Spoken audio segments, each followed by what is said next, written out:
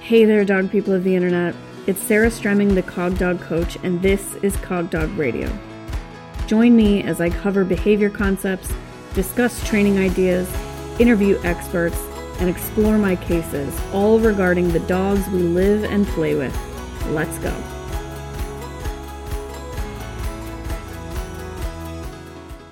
Everybody, I'm welcoming Monique Feyrecilde back to the podcast today for some more cooperative care talk. Monique, welcome back. Thank you so much. I'm super excited to be here today. So Monique and I always have a hard time kind of deciding what to talk about because we could talk about a gazillion different things. And we're going to start today by talking about the difference between and maybe bridging the gap between your training sessions and your actual veterinary visits. Because we love to promote training for the vet. And we also recognize that there are differences, and a really common problem that I hear, and you probably do too, is my dog can do all of this stuff. And then as soon as we're in the vet, all bets are off. Absolutely. 100%. I hear it every day. I'm sure you do. So talk about it a little bit. Why is this so hard? Well, it's because it's training, right? So how many times do your students say, oh man, my dog knows how to weave, but then we went to a trial and not so much with the weaving. Or, oh, my dog has this awesome dog walk performance, and then we go to a trial and it falls apart. Or my dog knows how to walk on a loose leash, beautiful, until there's a dog across the street. So anytime we're training a skill, there's so much context that layers over our training. And when we don't plan for all those different contexts, the dog is just not prepared. They don't have all the information and experience that they need to be successful at that level of arousal or in a place that has that kind of learning history maybe attached to it if they have a history of having more difficult visits in the past. And we can build that stuff into our training plan. If we want to be smart and do good training, we can build it in. It can be part of the plan from the very beginning. Okay, so I'm hearing people thinking and saying the vet with the vet outfit and the vet smells and the slippery table and the actual pokes of needles isn't something that I can involve, or is it? So talk a little bit about that. How are we adding these really challenging layers to our training? Well, that was a lot of layers in one short list, I got to say. Just skip to the 600 elements, Monique. Can you please go through them each? I can. We're going to just break them down a little bit smaller. So let's talk about the things that are easy to fix first, because you mentioned a couple things there that are actually easy. Slippery table is one that you mentioned that's very easy to fix. And that's something that we can fix on our own by bringing something with us from home that is familiar to the dog that is not slippery. It's a chunk of yoga mat. It's your training bath mat. It's your dog's favorite bed. It's whatever it is, but we can solve that one. Okay. Smells. We can actually solve that if we can work together with our veterinary team a little bit. One of the packages that I send home with my cooperative care training clients. So I do consults where people come into the vet, we do a training session, and then I send them home with stuff. And one of the things that I send them home with is a towel or a blanket that smells like the vet's office. So it's been in the cabinet in the exam room. It has all of the awesome odors on it. I handle it with my hands before I send them home, so it also smells like a stranger. And I have found that that's actually really useful to them. There is a common medication that we use to give them orally before they have vet visits if they're super stressed. And I will coat a syringe with like a micro drop of that and put a cap on it and send it home, and they can train the odor of that. They can work with the odor of alcohol in the room. They can work anything that might smell funny. We can provide that at home, and we can build that into our training process. So those are easy things because that's just stuff, right? Like you just need items. You just need stuff. And love that you mentioned that you can solve the slick floor, slick surface issue yourself. I've been doing that a long time. I've been doing that a long time in a lot of different contexts, and not just the vet. Like dogs really, really struggle with slick surfaces in general. And when they're needing to function in a room with slick surfaces, it is nice of us to just solve that problem for them and not have them have to deal with it. One of those human things that we don't think about, how hard that is on them, that's such a common thing in our lives. So let's talk about the painful stuff. Can we talk about the people stuff first? Sure. Yes. Is that okay? Because Actually, like that's a huge one for me, Monique. I would love to talk about the people one, because I have to tell you, that's the harder one for me to replicate because I'm training alone. And the pain stuff, I have some tips from you, some tips from some other people that I utilize to make that not as big of a deal. But yes, what are we doing about the fact that there's people? So it depends a little bit on the people you're working with.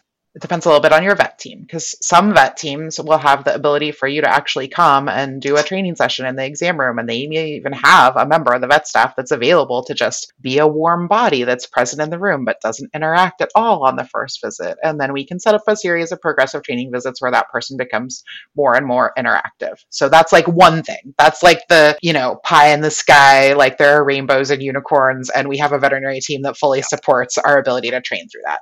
I put that out there because it does exist. And also, if you're a relatively sophisticated trainer and you have an interested vet team that just doesn't know how to do it, but knows how to follow instructions, which I think represents probably a lot of your listeners are sophisticated trainers, but the vet team just doesn't know what to do. As long as they can follow instructions and you're good at giving instructions, you can actually teach your vet team how to do some of this. And it's going to help them help a lot of other people and pets besides just your own. So don't be afraid to have that conversation and actually utilize that resource. Also be prepared that you probably may need to spend a little bit of money in exchange for their time. Yeah.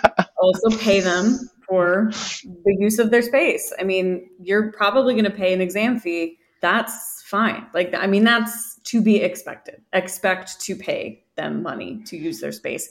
And especially if there's a staff member helping you, expect to be paying for that staff member's time. Yeah, for sure. Absolutely. And I mean, if I'm going to go for an agility arena rental, I pay for that. Exactly. I think it's fair to expect that for sure. Barring access to the amazing thing that I just described, then there's the rest of us. And it's like you say, you train so much by yourself. If we can consider for our own individual dog, what is it about the extra people that makes them nervous? And can we split it?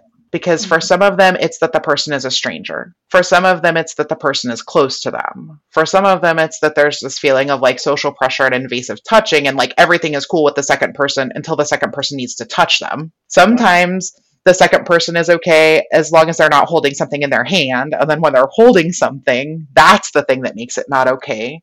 So our first step in solving the people problem is actually trying to analyze and figure out what are the specific splits of the second person scenario that are bugging my dog. We got to go smaller because like the vet, capital V, is too big of a lump. It's too big.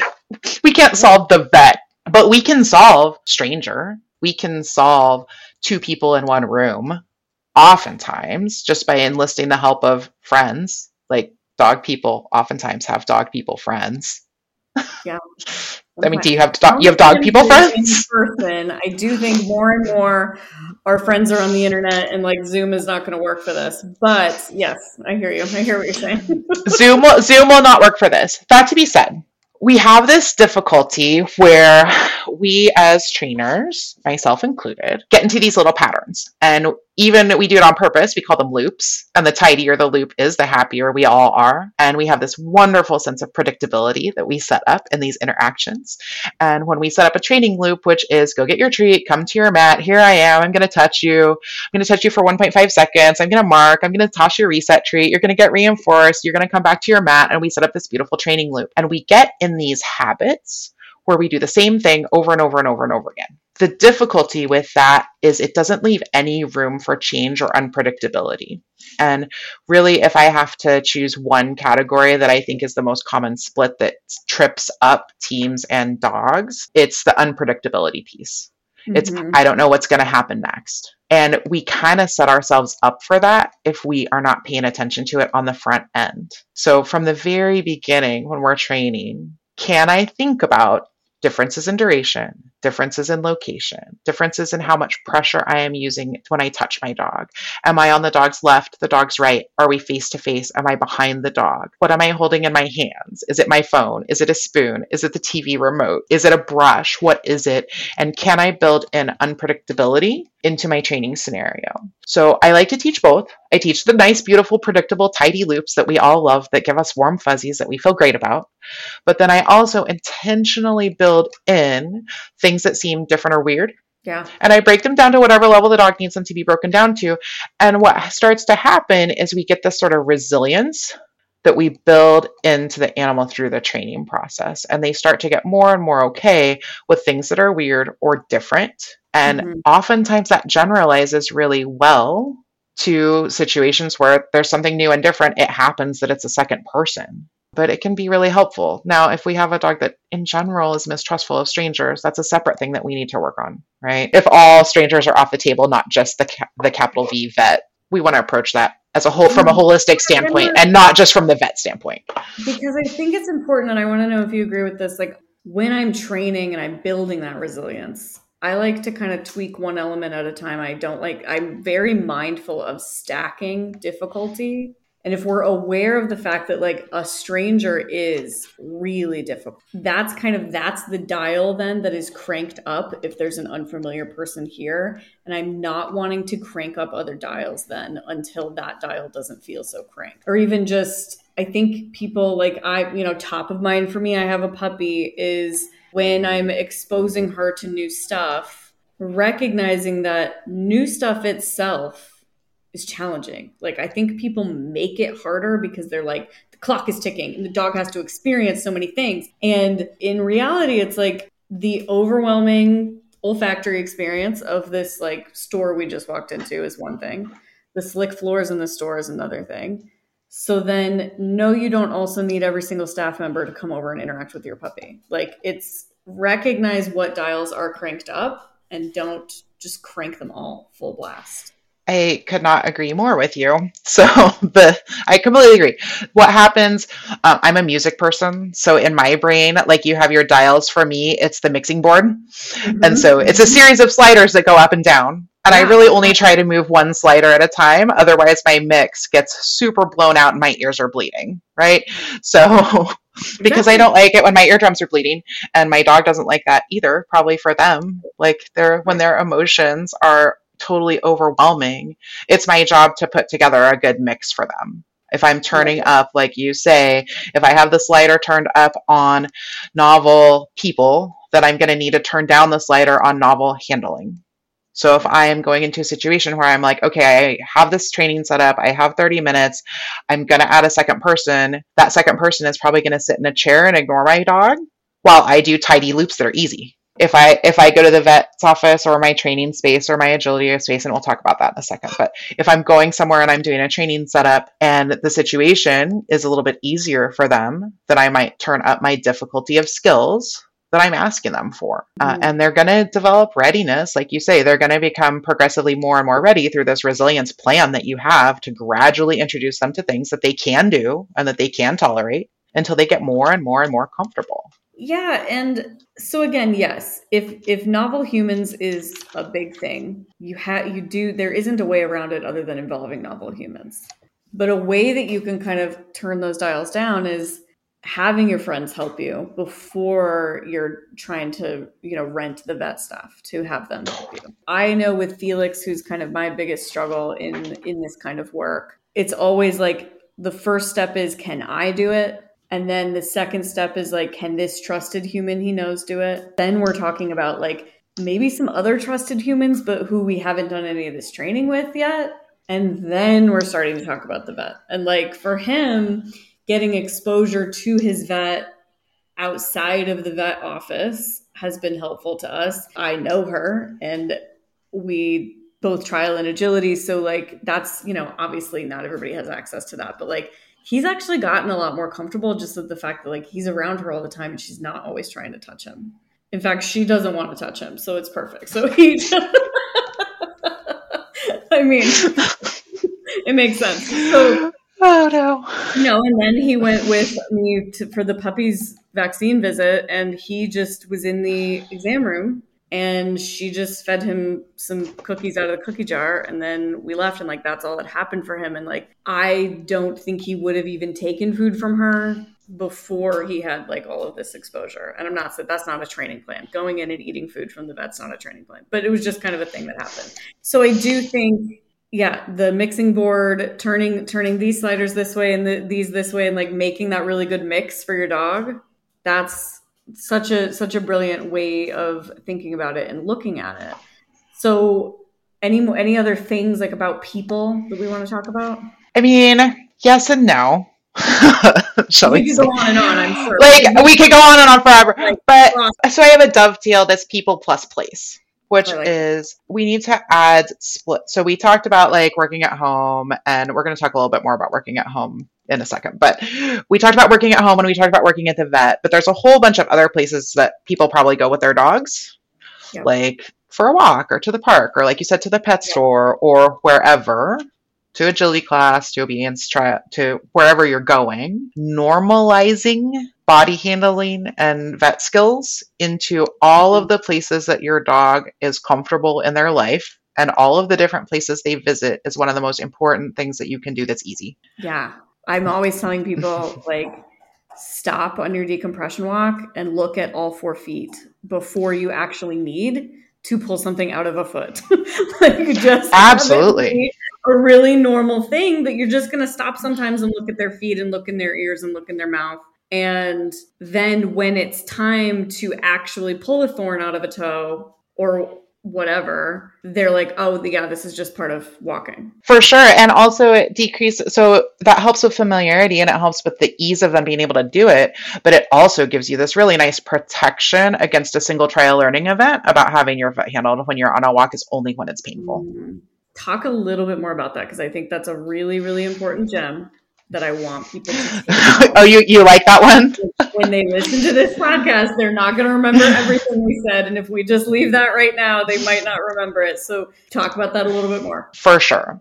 So tiny bit of background that just might help people with perspective. Like my regular day job, I work as a veterinary technician specialist in general practice. So my specialty is in behavior, but I see lots of clients on referral who have animals that are already afraid of going to the vet, or already afraid of having their nails clipped, or already afraid of having their hair brushed, or whatever it is. And what happens with these guys is they may be exposed to something for the first time, like an injection, or like they tore a toenail, or whatever it is. And that first experience is their only experience with that event. And they develop a strong, sudden aversion to it. And then we have to dig ourselves out of a hole with a reconditioning, retraining plan, starting with an animal who's already afraid. Instead, in my ideal world, in Monique's ideal world, where everyone follows her instructions all the time, because I have control issues,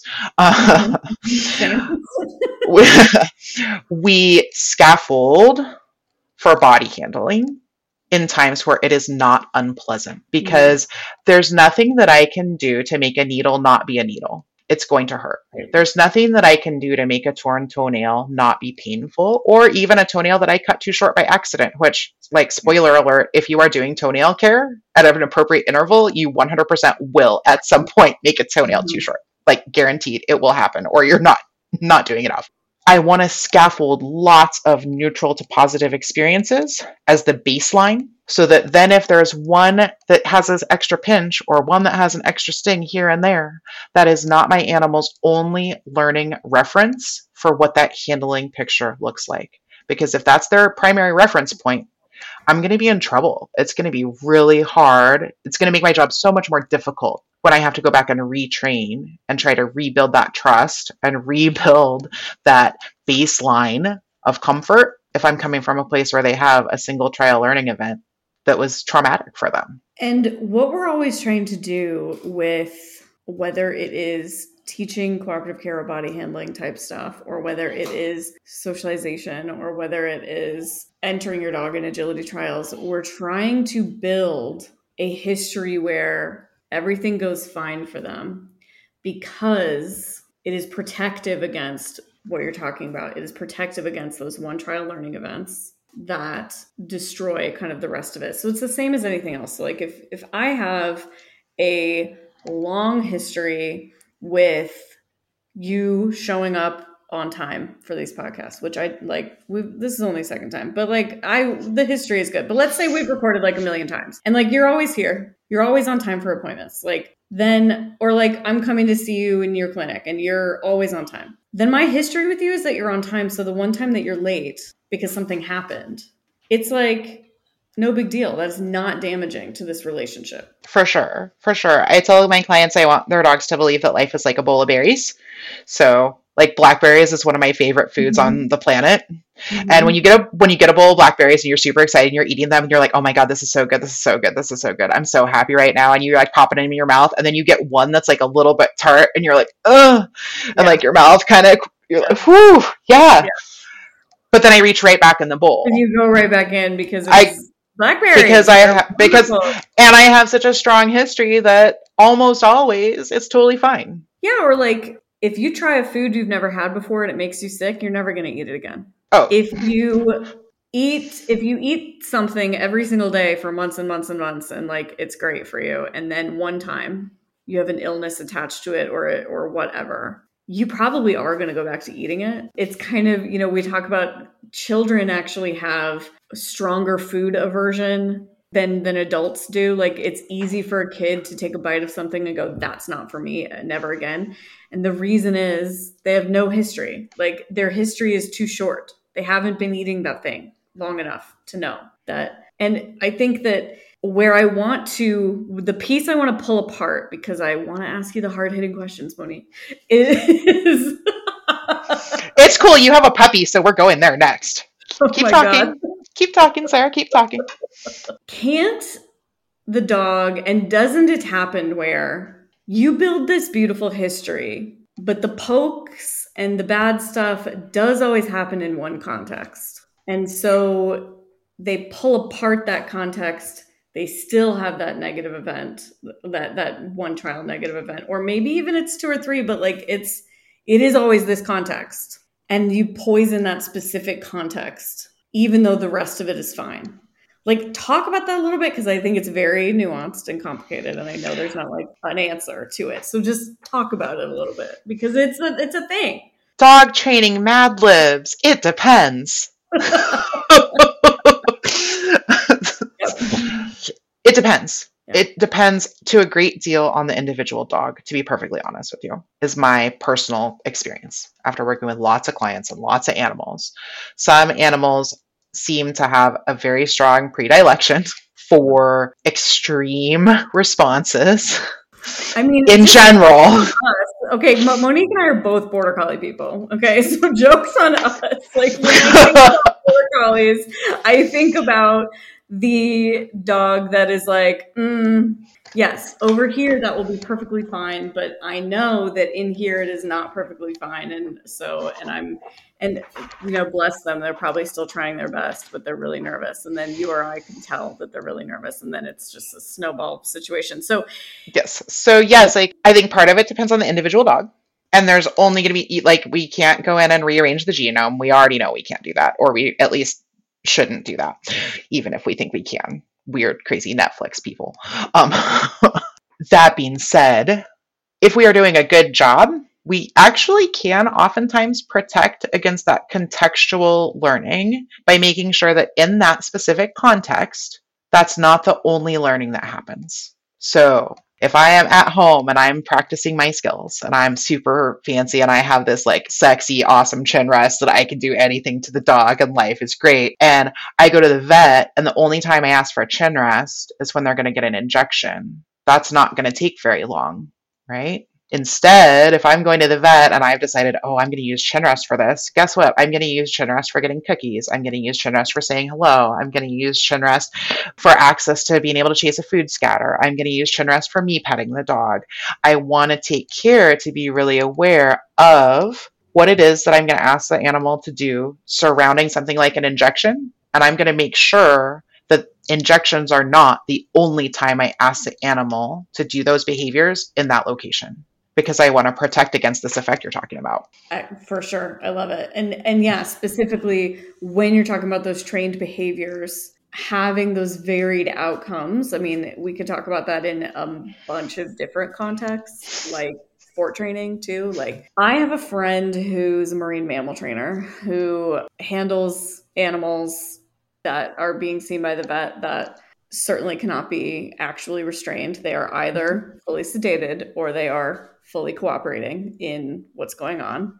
And these animals need to get really frequent blood draws to monitor their health. And she told me something really interesting, and I would love to hear you talk about it a little bit, which is that for her specifically with the animals under her care, so this is something she practices these routines with these animals all week long. That when the vet staff is present, she's just still practicing the routine. It looks the same, except that the vet staff is present now. When she's practicing the routine, she does fake pokes with things, right? As we talk about.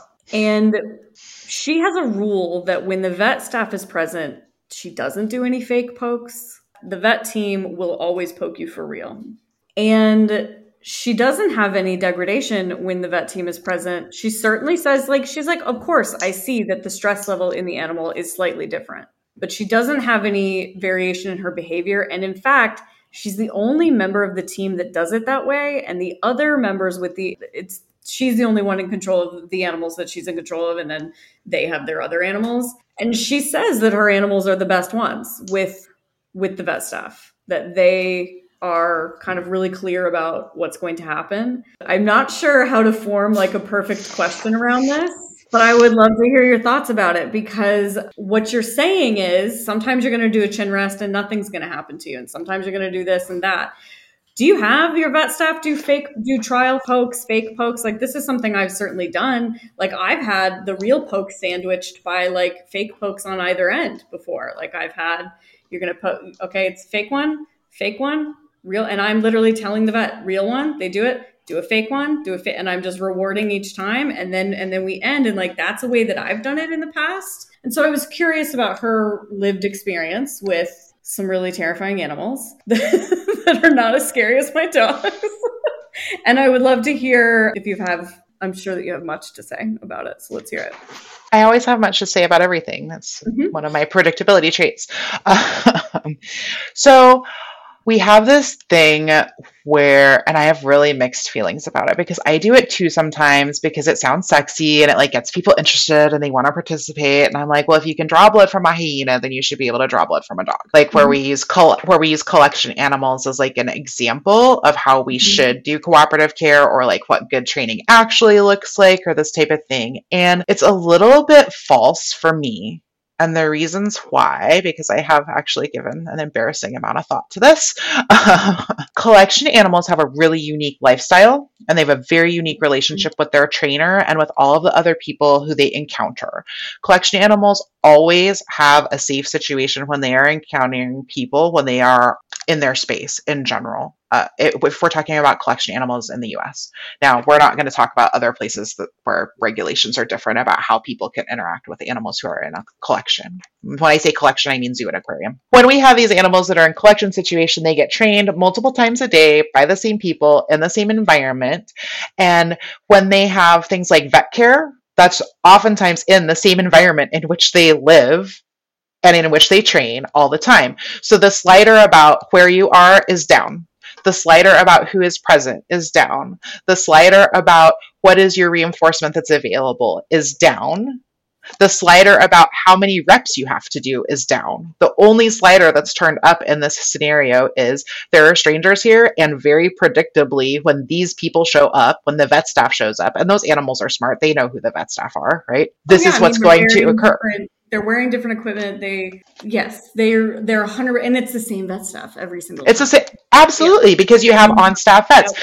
But also, that's important too. It's the same vet staff every time. And the veterinary staff also has a very different relationship with keepers and curators generally than a veterinary team has with a client. They are working closely together all the time. They're checking in on the training plan all the time. And everybody has an option to consent or opt out. And there's no pressure generally, unless the animal is sick. And if the animal is sick, they're going to be doing a totally different thing that's not their trained behaviors usually anyway.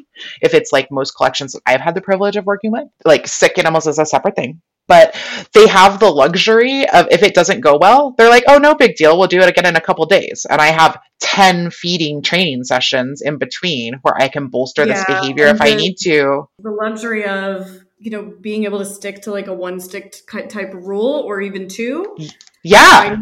My friend has a rule that it's twice. Like, if you can try it twice, but if you don't get it on the second try, you're not doing it again until the next rotation. Totally. And while that would be really wonderful for us to have in a setting with our veterinary teams, that's just not reality. There are major accessibility problems with that. Time is a problem. Money is a problem. It's difficult to stick to that in a pet training situation. So that's my, I have absolutely zero doubt of your friend's life experience and have had similar experiences talking to other people who work with collection animals. But I just think it's kind of apples and oranges a little bit in my experience. This always happens. I almost feel as though I'd like an entire conversation, because you do have experience with collection animals, in the differences, because we do love to say, right, if you can do it with a hyena, you can do it with a dog. Like, we love that. And in truth, it is apples to oranges. It is not the same thing. And do I think both worlds can learn from each other? Yes. Do I appreciate having those conversations with my friends who work in zoos or aquariums? Yes. And also, I'm so thrilled to hear you say it's apples to oranges, because that's how I've been feeling about it, is that it's actually just not the same thing. And I wish we talked more candidly about that, because I think instead it's just become like really sexy to be like, look, my dog is trained as perfectly as the giraffe, or like whatever. And does your dog have a dedicated trainer who works with them 5 times a day, every single day, right, for a large amount of their ration?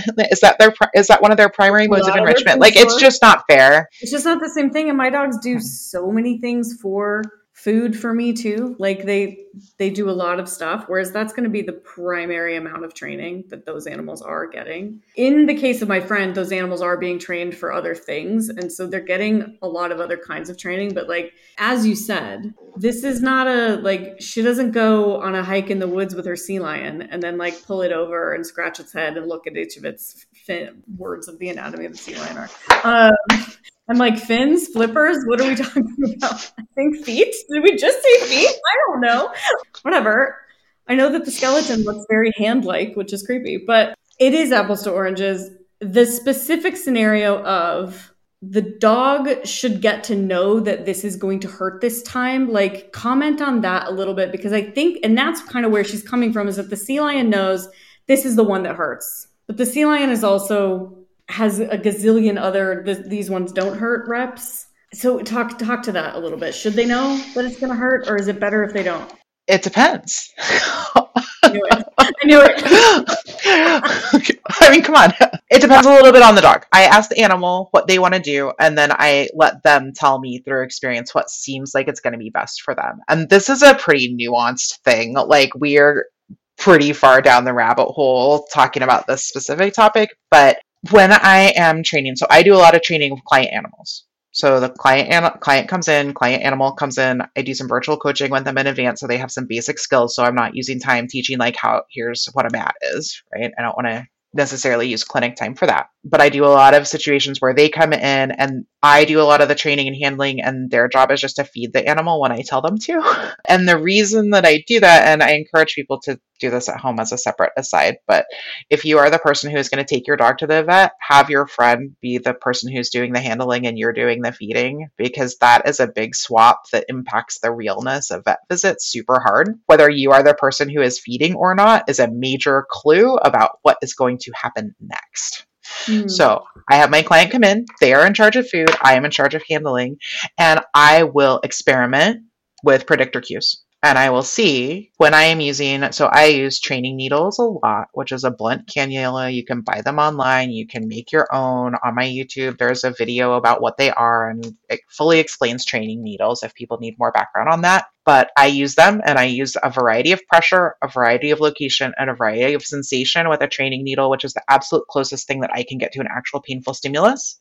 And I compare, how does the animal respond if I do practice, practice, real one, practice, practice, the sandwich you were talking about, versus how do they respond if I verbally let them know what's going to happen, and then I do my stimulus at the same time that I give a marker that predicts reinforcement. I'll try to let the animal tell me, and usually they'll tell me pretty readily by how still they are, how comfortable they look in their face, what's their overall expression, what's their overall demeanor. And in many of them, you will see, you do your couple practice ones and you'll feel them relax under your hands because they're ready and they know what's going to happen. And some of them, you'll do a couple practice ones and you'll feel them under your hands, they get more tense. And you see the eyes get just a tiny bit more tight because they're like ramping up because they've been, usually it's because they've been exposed to that before. The practice ones predict pain. For those guys, I don't do the practice sandwich. I do I'm going to tell you what it is and then I'm just going to do it. I try to ask them, is my answer to your question. I experiment with both and let the animal tell me. The other thing is that if I have animals that are really, really, really averse to injections, I teach owners how to actually inject their animal, and I include real injections in the training plan. You do? Yeah. Absolutely. Yeah. And we'll give real injections or real needle sticks to animals as part of my training plan if it is the type of animal who is apparently completely fine with everything except the real actual needle. Yeah. What that tells me, like they're telling me I need more splits. If you want me to do this, I need to actually learn how to do the specific skill of a needle.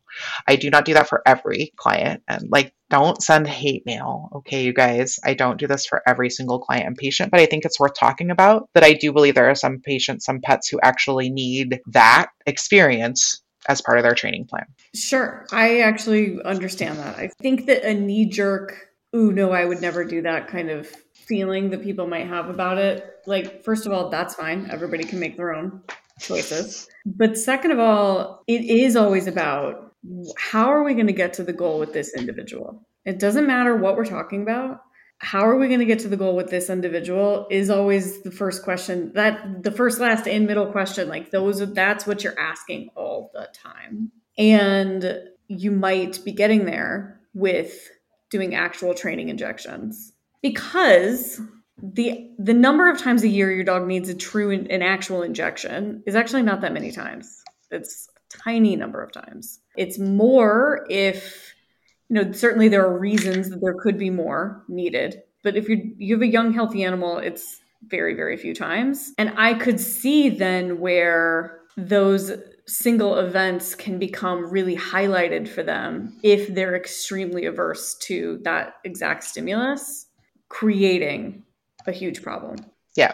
And I mean, those animals are in a minority that have that, but it's one more tool in the extremely giant toolbox that I lug around all the time with me. Yeah.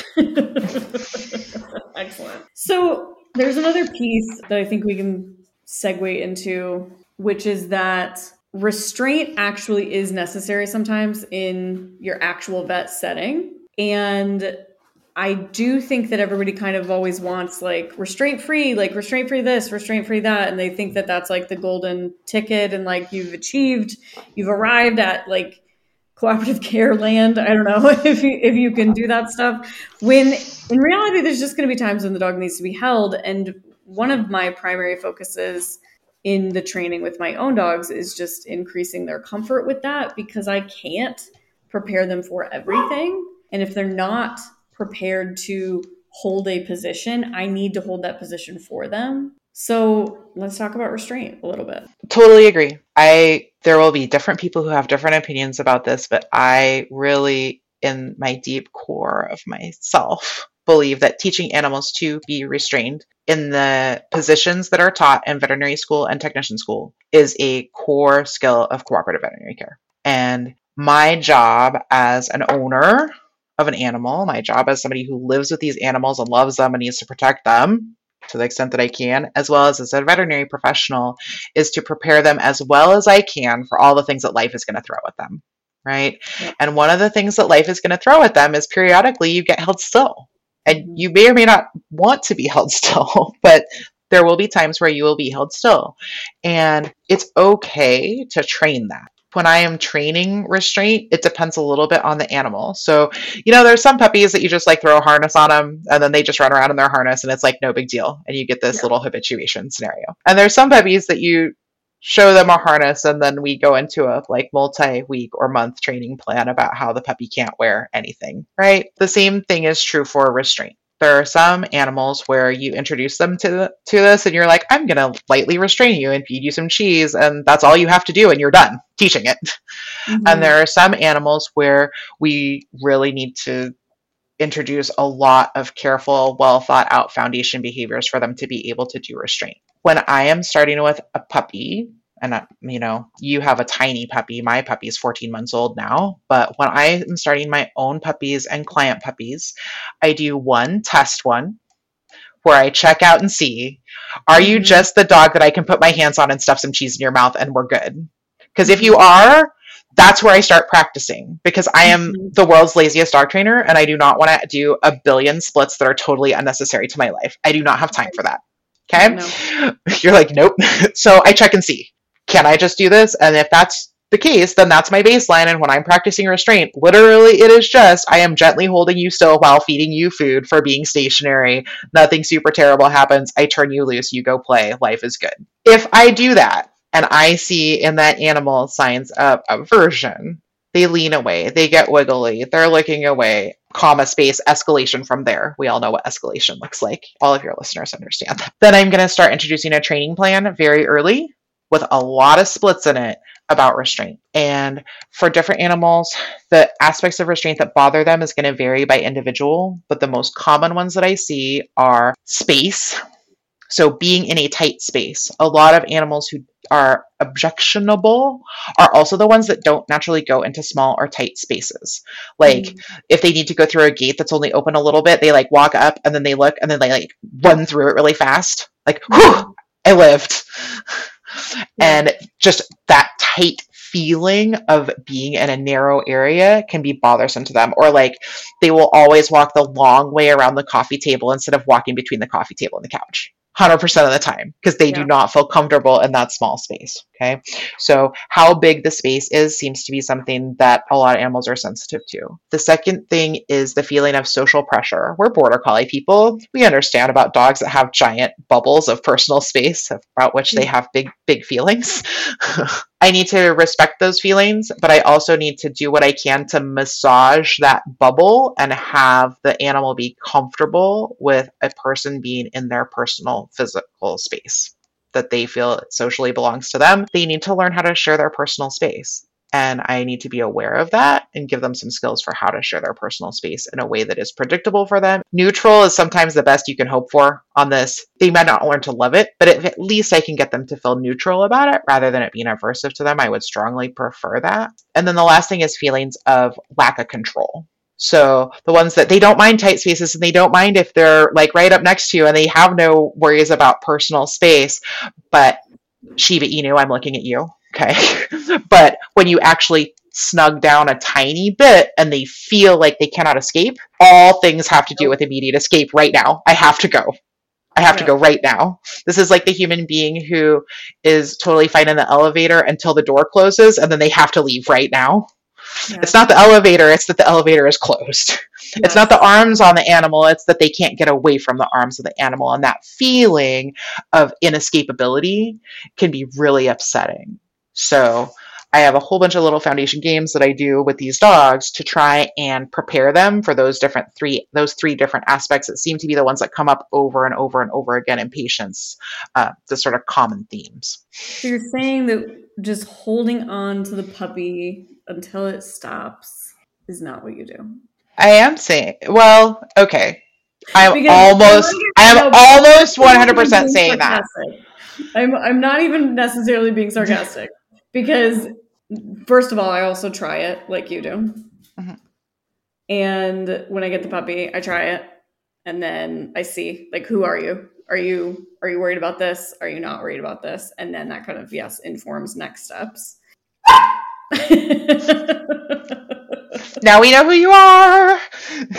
Speaking up. And she's been great. My only dog so far that straight up panicked upon first restraint with Felix.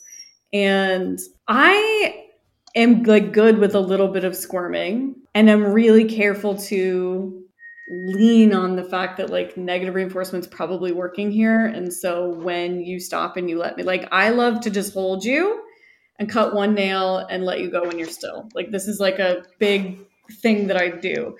And you might go that way if we're not freaking out about it. And then if we are freaking out about it, we're going to lay some other foundation pieces in. Yeah? Yes. So this is where it's tough when you're like talking to the dog people over the internet, because it's so easy for things to get heard but maybe not fully understood. So I'm going to do my very best to be ultra clear about my feelings on this.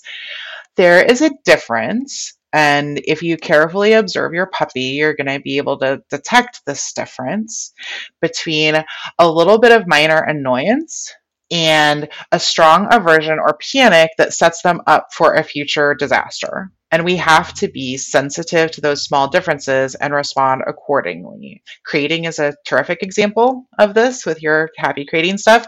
Like a teeny bit of whimpering or whining or a little bit of fussing in the crate that does not seem like it is overall impacting the animal's welfare is okay. Is not only okay, but is normal. Yes, but like trying to be understood and not only heard it's a big deal. Yes. And I've struggled with the crating piece because I said don't let them cry it out, and that got translated to the second they make it in, let them out. Yeah. If they're in the crate and they're panicking, well, obviously there's a massive welfare issue there, right? And we need to address it. We need to address it rapidly because panic is really bad for the developing brain, and we want to avoid panic, particularly in young animals, because it is bad for them. Okay. But we also need to help them develop life skills that occasionally in life things will occur that are maybe not 100% to your taste, but it will be safe and it will be brief and it will be okay. And I'm here with you and we're going to get through it together. And it's not that big a deal. It's a judgment call. And I have to trust people to remember to be observant and to have good judgment. If I am holding a puppy and like the example you give is one toenail, the example I usually like to use is brushing. Because I feel like a lot more people take care of their dog's coats than take care of their dog's toenails. So I feel like sometimes brushing is a little bit more approachable as an example. If I'm doing brushing and I'm like, okay, I have the puppy in my lap, I have my brush, I'm just going to put my hand on the puppy and hold them in my lap. So I hold them still, I'm doing a couple strokes and I might feel a little bit of wiggling, or they might turn around and look at what the brush is. And if I just pause my hands for a second, do I feel them relax? I do. Then I'm going to again do a couple more brush strokes and then I'm going to turn them loose. If I have that scenario and they are doing a little bit of wiggling, a little bit of looking around, if I let go right then, what am I doing? If we think about it from a functional perspective, I am taking the time to teach my puppy that if you are experiencing minor annoyance and you wiggle, that's a super effective strategy to make the thing stop. Yeah. If my puppy is not experiencing a great deal of distress, that may not be a lesson that I want them to learn. Right. Hate mail, come at me. My email, you can send it directly to me. And I had a whole conversation actually on the podcast with Shade Weitzel about this, that she actually really deliberately teaches her dogs to kind of give up when she's holding on to them.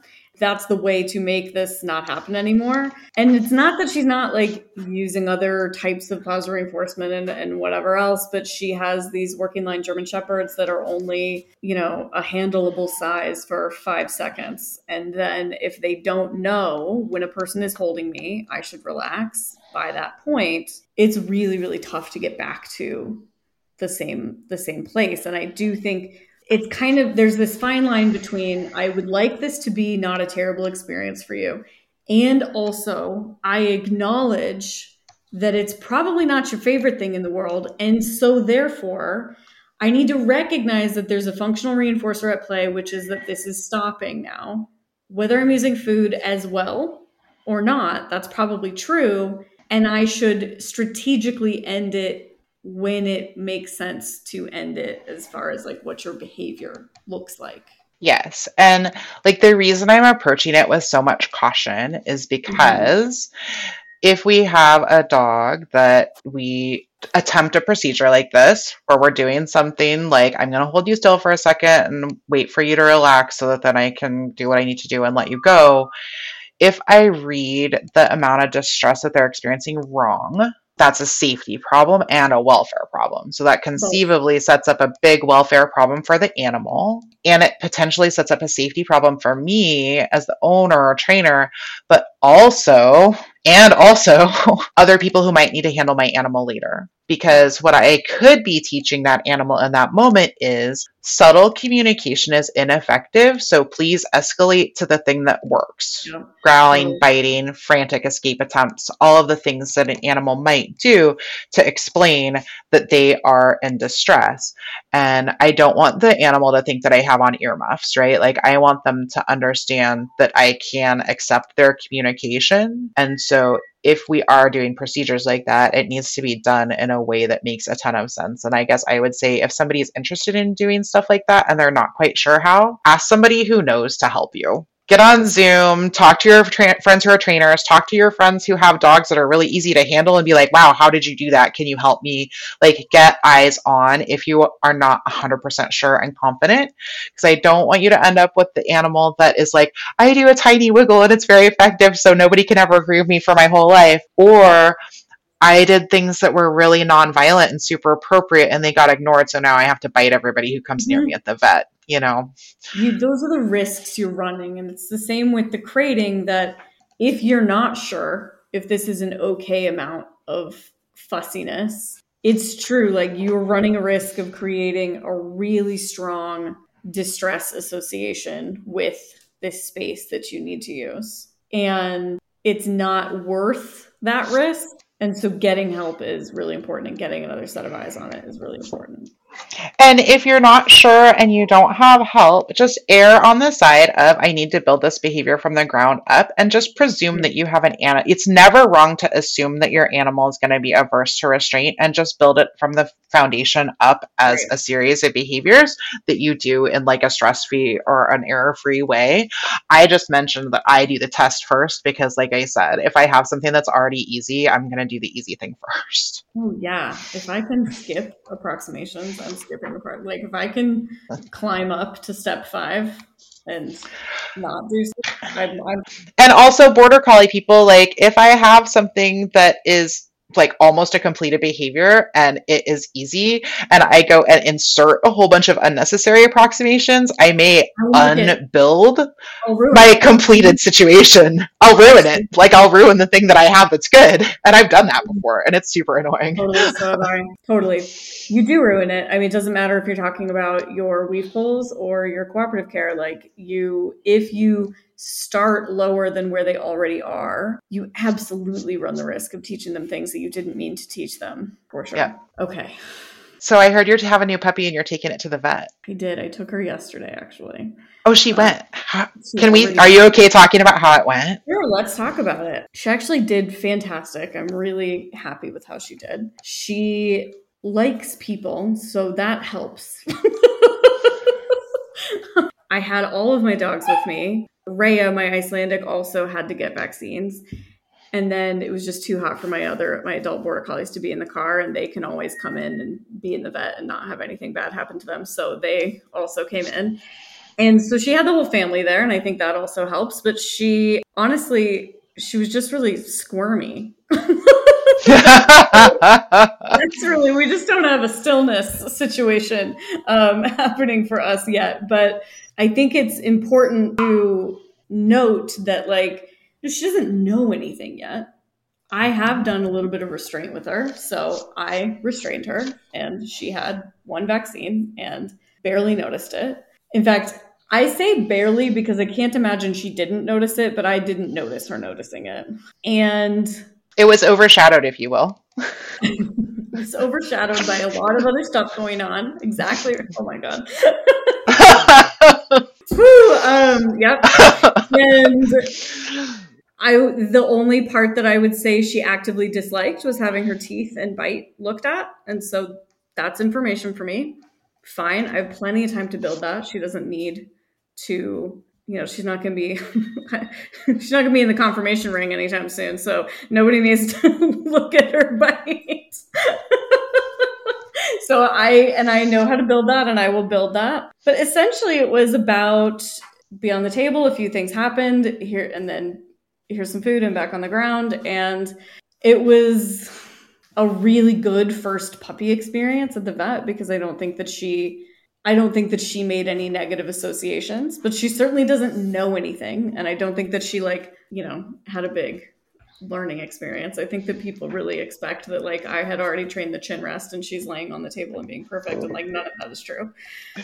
So anyway, what do you want to ask me about it? Well, it's more I just love hearing people talk about what their experience was like and then saying a little bit about what I heard from you when you were talking. Because the way that you describe that, you're I don't think anything terrible happened. She had a vaccine, but it didn't seem like it was horrible. And it tells me so much about how even those of us who do this for a living are worried about that. So, okay, Monique, the stress I had leading up to this appointment. Also, my vet thinks I'm ridiculous. Shout out. She'll listen to this. And because I kind of am, but I'm also kind of traumatized, to be honest. I've worked through really serious problems before. And I would say that Felix is very much a work in progress on his really serious problems. And honestly, sedation is the best thing that's ever happened to him as far as veterinary care goes. And Rhea, this is the first time that Rhea's had vaccines with me present because she was born in 2020 and I had to hand her over and just whatever. And I don't like how she looked yesterday. She's a really lovely dog, and she's the kind of dog that it'd be very easy to just exploit her good nature when it comes to this stuff. But I don't like what she looked like. She was pretty stressed, pretty stiff. She had visible pain responses to both vaccines. And so I have some work to do with her. The puppy looks fine. The puppy's going back in 4 weeks to get a booster. And I'll be working, towards how I'd like that to look over the next month. And we'll kind of see how that looks. And I'm going to do a easy visit with Rhea when we go and see if I can access some of her skills. But I am totally worried about it. This stuff really stresses me out a lot because of the history that I have. I also have medical trauma myself, so I think that there's a lot of that woven into my stress when it comes to this. And so it is really, really hard for me. This is a tough area for me, for sure. Well, and kudos to you just now because I totally did not tell Sarah in advance I was going to ask her this. This is all off the cuff, and I'm here, let's just throw you off the cliff, right? Yeah. Just vulnerability. Here you go. Welcome. But point being, thank you for being such a good example because professionals who do this all the time, we're anxious too. We worry about this stuff too. And one of the things that I ask my clients to do when they come in for visits, or whether it's a training visit, whether it's a real visit, whether it's happy visit, is I want them to, just like I would in any other training scenario, look at how many reps, not necessarily with specific behavior, but how many interactions were there? How did you feel about all of them and not just the ones with needles? Mm-hmm. How did that balance out for you? And do you want to change the balance next time? Is there anything that you want to change from that time to the next time? But to just encourage a more global awareness of the entire visit consciously, rather than being all the stuff that went fine, whew, that was great, but there's this one tiny little scab that I need to rip off of my arm 800 times in a row so that I can continue to suffer about the fact that my dog thought the vaccine was painful. So let's put a laser focus on that and get super weird and creepy and try to train it 100 times at home so that my dog is extra worried about vaccines. And then when I go back to the vet and I have this tenuous training project that I've been working on because everyone was really upset about it and it breaks down because we're at the vet, it's so easy to get demoralized really quickly. And so thank you for saying what you saw at your puppy visit because it really reflected what I hear from a lot of clients who go to the vet. And I think we can do some framing, just like we do in so many other situations, about how we think about that visit. God. You know what's so funny is that this is how I talk about everything. It's just a pendulum. Which side did it swing? What do we need to do to swing it the other direction? Did it look the way you want it to look? Okay. What parts did? Great. What parts didn't? What are we going to do to help them look closer to what you want them to look like? And how do I keep the parts that I liked looking the way I liked? Yes. How do I support those parts? Like, okay, if I've got, she's walking in with wiggly body and friendly, sociable body language towards everybody. Love that. How do we keep that? She was also able to do like a relaxed down with all the 4 of the other dogs while we waited. Love that. She really just offered it. I didn't expect her to. We worked on it like a tiny bit and she offered it and I was like, fascinating. She got the scale was no big deal. There were so many parts of it that were really easier for her than waiting for me to finish this recording right now. And then, most of it was just, she's wiggly. She's not sure. They do have like a mat on the table, but it was slicker than I want it to be. So that's something that can be remedied, that I will bring a piece of yoga mat next time. And we can work on using the yoga mat at home in the meantime. All training is always, what does it look like right now? What do you want it to look like? How are we going to move that dial towards that?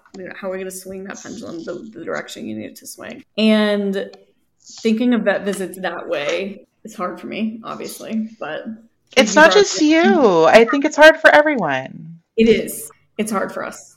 It's not just you. It's really not. Yeah. It's really stressful. Like it's stressful to see your dog be stressed. It's stressful to have them experience a painful procedure. Like it's hard. And one of the best gifts that you gave me was just because I really feel strongly that sedation should be used in more cases than not. And like not more cases, like that's not what I meant to say. In more cases than it is used. And you totally supported that. And we did that for Felix on his last trip. And I mean, it was game changing. And I actually think it has hope to get us closer to doing more things without it. So it is hard for everybody. And I think kind of people just go, okay, that was over. And now I don't have to do it again for another 6 months. And they just don't think about it. But instead, like if we look at it with the lens of how do I want it to look the next time I have to go in, getting it to look more like that. For sure. Well, and like, I'm so glad that was helpful for you for Felix and helpful to him to have some help for his veterinary visit through sedation. I mean, I can't tell you how many clients I have come in who have previous trauma from either other locations or other procedures that got done. And we're in this place where we're recovering from something that's really difficult, or that's just their, nature and demeanor, and they don't have the skills, whatever it is, and they are terribly averse to handling. And these clients come in and they are so anxious and worried about what's going to happen. And we talk about sedation. We talk about, I'm going to give some medication that is like analgesia for emotions, right? I'm going to stop the emotional pain. I'm going to prevent physical pain. I'm going to prevent memory consolidation. I'm going to make it so that they can't remember all the things that got done while they had these medications on board. And we encourage owners to stay with their pets while we do that. And over and over and over and over, what I hear from the pet owner is, that is the best veterinary visit I have ever had. Like, I was worried about sedating my dog, but they're like teary about it because they're like, this was it doesn't have to be that way. And it doesn't have to be that way. And it doesn't mean you're a bad trainer, and it doesn't mean you're a bad dog owner, and it doesn't even mean you're lazy. We do whatever that animal needs on that day. And if what they need is to have some meds, just do it. It's fine. Just do it. All right, Monique. Your puppy is so cute. It's been a fabulous conversation. Now that the puppy has joined the chat, we're going to wrap it up because she says she needs to do stuff now, please. She's such a border collie. Like, border collie people think she's so adorable, and other people are like, what is it? What is that? What is it? Is that a lab mix? What is that thing? Yeah. They're like, why is it that color? What is it? Why is it a Chihuahua in a lab? How did that happen? Is it part Greyhound? Like, yes. Everybody thinks Quill is a border whippet right now because he's very leggy and correct. That's right. Yes. All right, Monique, let everybody know where they can find you. You can find me all kinds of places. You can find me on social media like Facebook, and I am actively soliciting YouTube subscribers right now, and both of those are at Teaching Animals. You can get me by email, which is monique@teachinganimals.com, and you can get me through my website, which is teachinganimals.com. You can schedule consults, you can ask questions, all that stuff, and I will be more than happy to answer them to the extent that I possibly can. Wonderful. I will link all of that. Thank you so much for having this conversation with me. Hey, my pleasure. Thank you so much. Thanks for listening. I hope you'll rate, review, and subscribe wherever you heard this podcast. And don't forget to join Patreon at patreon.com/cogdogradio. And if you're interested in more content like the stuff you heard here, I hope you'll check out my online courses, my membership, and all of my offerings at my website, sarahstremming.com. See you there.